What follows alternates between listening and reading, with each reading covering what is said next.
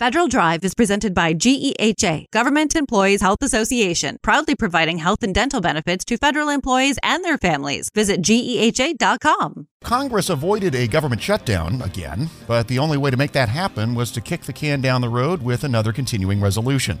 And this particular one leaves agencies with even more uncertainty than a typical CR does. The Pentagon's chief financial officer is worried about the repercussions for the Defense Department. DoD's picture in all this is uniquely unusual. Federal News Network's Kirsten Eric has been covering the latest in the DoD side of the appropriations process, and she joins us now. Hi, Kirsten. Thanks for having me. So let's talk about this a little bit. What's going on with the continuing resolutions exactly with DoD? So last week, Congress passed another continuing resolution, which President Joe Biden signed last Thursday, so the day before the shutdown deadline. And the new continuing resolution has two deadlines, one that expires January 19th for several appropriation categories, and one that expires February 2nd. So for the January 19th deadline, that covers things like military construction and several agencies like Veterans Affairs and Housing and Urban Development. And for the February 2nd deadline, that includes government operations like defense. However, this could create the possibility of a future partial government shutdown, which would impact DoD because it has items affected by both deadlines. And the newly passed continuing resolution comes after Congress passed one at the end of September for 45 days. This new continuing resolution would bridge the government through the holidays before it was, looking like it could have been another holiday shutdown like there was in 2018. Okay, so yeah, pretty complicated picture, as we said, but what are the actual repercussions for DoD of this complicated picture? So again, it's impacted by both of those deadlines in the new year, so they'll have to keep track of that. And if all 12 appropriation bills are not passed by the April 30th deadline to avoid sequestration under the Fiscal Responsibility Act, which would trigger a 1% top line budget cut, the Pentagon will need to figure out, how to ramp down things in anticipation of that. And having several continuing resolutions also creates uncertainty and stalls new programs. So what's DoD looking to do about it or asking Congress to do about it? So McCord was saying that there's, pay raises that are coming January 1st, and the administration is exempting personnel from sequestration. So cuts will have to come from other areas like contracts. We are already starting to pressurize O&M accounts where a lot of service contracts lie because we're exempting 25% of the budget de facto from harm under whatever a regular CR or a minus 1% CR. But exactly what we would do when OMB might cut apportionments to agencies have not been able to get clear responses on that yet. So I'm starting to think ahead. What are some of the management off-ramps we might have, thinking back to 10 years ago when we didn't take any off-ramps and had to put on the brakes at the end of March. End of April, of course, is even 1 month later to absorb those cuts, and now it's less than half a fiscal year. So McCord is also worried that, if there's more continuing resolutions, that the government could end up backing into sequestration. He says preparations were made for a shutdown because of the uncertainty that funding would pass. It looks like we're not going to traumatize everyone with having to do all of those shutdown preparations. We've already done some, but to impose them on the whole workforce and go through all of that. But now we need to see some progress on other things. Our partners in Ukraine, our partners in Israel, our own defense budget, our own industry partners, all of our partners and our workforce need some progress on getting the real deal now, not just a continuing resolution. And again, that's Mike McCord, DoD's Undersecretary of Defense for Comptroller Matters and Chief Financial Officer.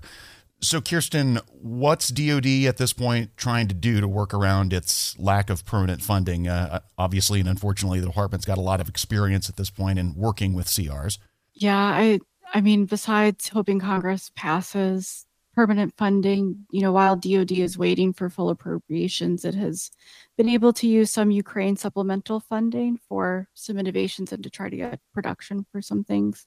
We've had the opportunity to use Ukraine supplementals to make some progress there on particular niche capacities like 155 artillery. But since we are now having trouble getting a Ukraine supplemental passed, we have some other big moves laid into the next one that are stuck just like everything else is. So meanwhile, DoD is also almost done preparing its fiscal year 2025 budget, even though it does not have an approved 2024 budget. And McCord says this has happened before, but it can be challenging because the Pentagon doesn't have the final budget from the prior year to refer to as it's making its 2025 budget. All right. Federal News Network's Kirsten Eric, thanks very much for the update. Thanks, Jared. And you can find Kirsten's story at federalnewsnetwork.com. Leadership today, especially within the federal workforce, is being tested more than ever before. As the Cybersecurity and Infrastructure Security Agency's Chief People Officer, Elizabeth Comstetter sees a focus on people as absolutely crucial to her leadership style. Comstetter joined Shane Canfield, WEPA CEO, to reflect on her years of experience leading in the federal human capital space.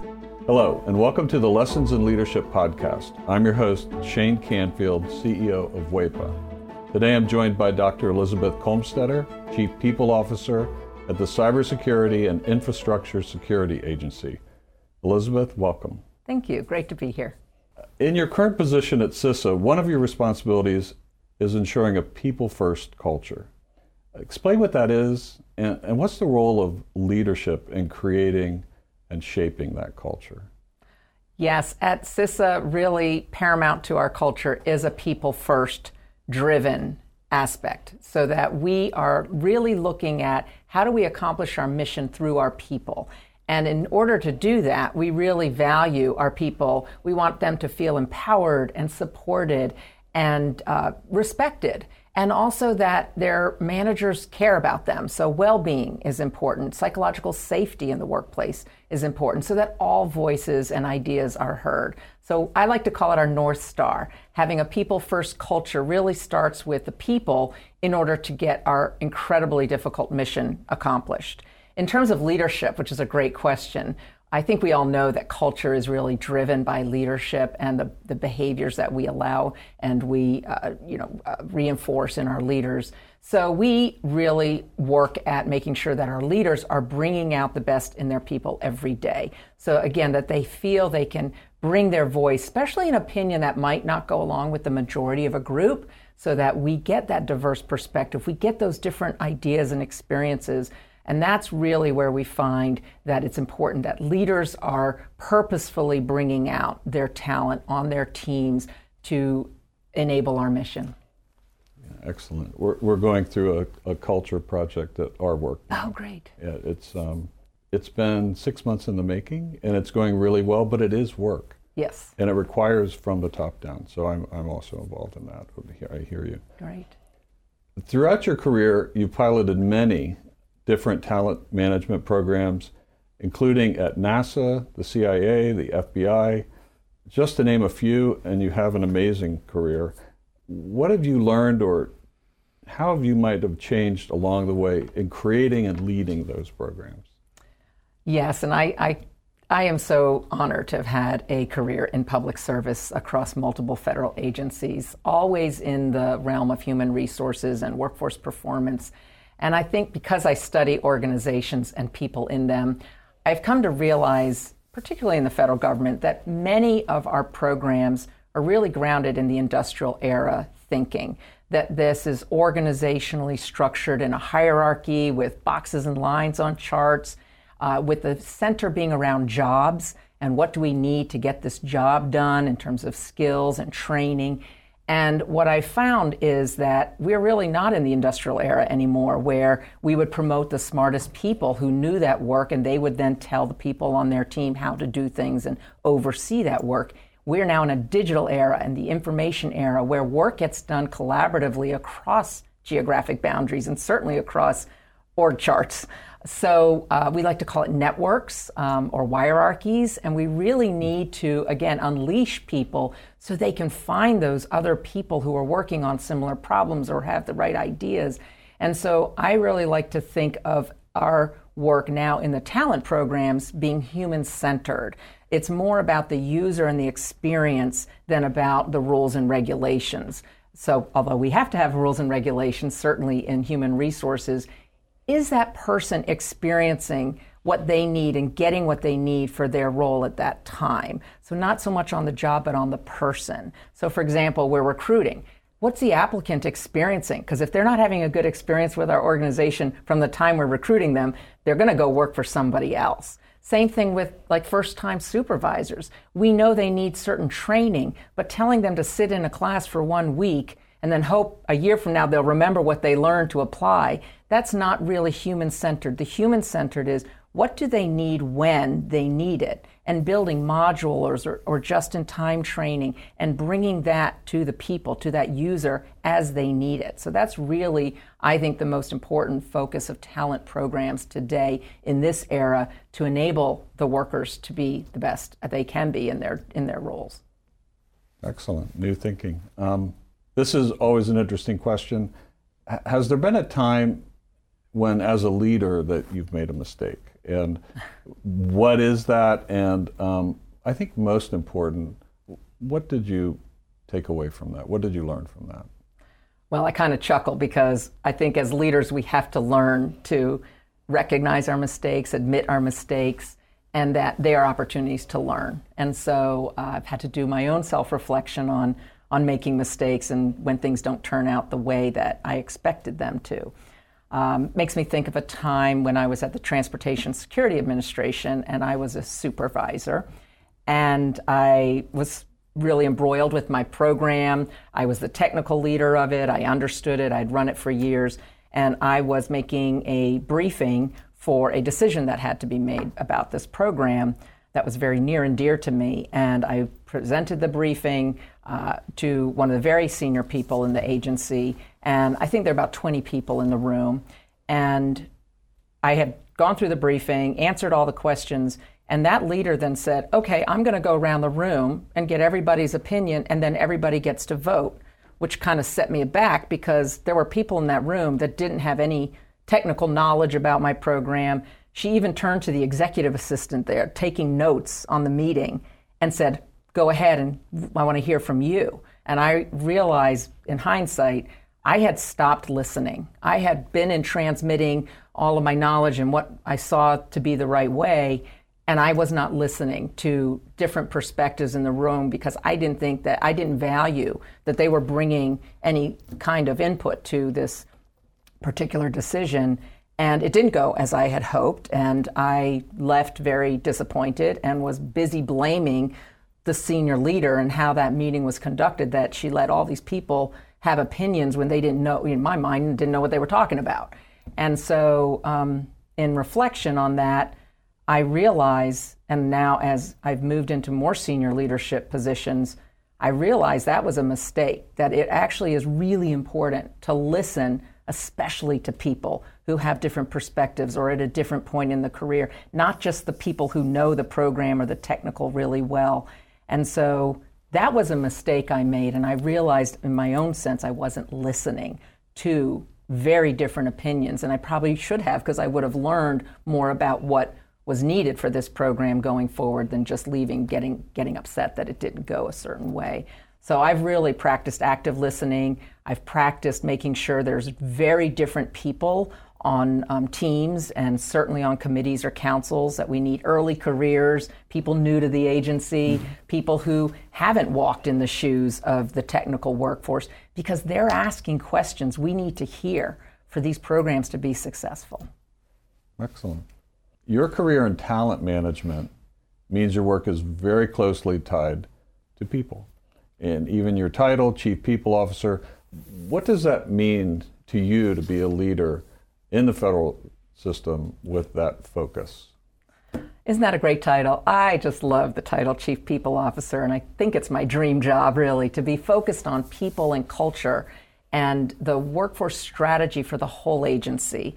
And I'm just so excited to be at CISA at this point in time. We're only 4 years young as an agency, so we're really still creating who we're going to become as an agency and what is our culture and what kind of people and talent do we need to be sure we have to be successful. So it's very exciting for me to be in this role with a intentional focus on culture, because it's one of those things, if you leave it to chance and you kind of hope it goes the way you want it to, it probably won't. So by building programs, including leadership development programs, including any kind of training and learning and career growth, and engagement programs and listening programs. That's what's really key I think, for our agency, and particularly me in this role. I think in the federal government, we got used to doing annual survey, the Federal Employee Viewpoint Survey that OPM, Office of Personnel Management, runs every year. So we would do a survey and we'd read it and we'd say, oh, this is the opinion of our people. And then we would do action plans, and then we'd roll out certain activities that we would hope would increase engagement. In this era, you can't do once a year and understand what your employees' experiences are, what they need, what's working well, and what needs to improve. We need active, ongoing listening programs. So one of the things we're doing at CISA is having more pulse surveys, having more focus groups and what we call sensing sessions, expecting our leaders to have office hours where anybody can come and just talk about what's going well, what do they need, how are things going, because we feel like it is an ongoing need to hear from our people. And I think in this role and over the years of serving, I've also realized there's never a one-size-fits-all. You know, we think certain people need certain things at certain times in their career. There's no one-size-fits-all. Neither can we also customize everything to every individual. So there's got to be a sweet spot in building really great talent programs, but also, like I said, thinking about, can we do this in modules? Can we make it a menu? Can we do it just in time as people need it so they can practice the new skill or knowledge in their role? So I think we have such great opportunity, again, with the technology that enables us to really focus on how we connect people with their work and their team to get things done in very new ways. This is always an interesting question. Is there a figure, either from your personal life, your past, somewhere in history generally, that inspired you, your leadership style, how you view leadership? There are many figures who have been very inspirational to me, but there is one that sticks out, and that's my mother, Paula Brownlee, who has been a very inspiring leader to me all my life. And I think because, first and foremost, she had a strong family and a strong career. And that's something I always wanted. And I saw her first as my mother, but then I also saw her as a leader in her career and in academia, which was her chosen field. But I always knew her family came first. And as I saw how she balanced different family needs with also a growing and more prominent career positions in leadership, that she had to balance that. And I think I learned from her that you can have both. You have to focus on different things through your career and through your life, but that you don't have to trade one for the other. I've been happily married for 32 years, and I'm a mother of twins who are almost 24 years old. And I've had a great career in public service. So I think that having her as a role model has really helped me find my own courage, find my own confidence, and find my own voice in how I can prioritize the things that are most important to me so that I can actually balance both family and career. And you're doing it well. Thank you. Having known you now for 7 or 8 years and worked alongside you, your passion is infectious. Thank you. Your intelligence and the thoughtfulness with which you approach all of these issues, it's an honor for you to be here, and thank you for your time. Thank you very much. I'm Shane Canfield, CEO at WEPA, and until next time, have a great day. Find the full podcast and future episodes of Lessons in Leadership on the Federal News Network app and anywhere you enjoy your podcasts.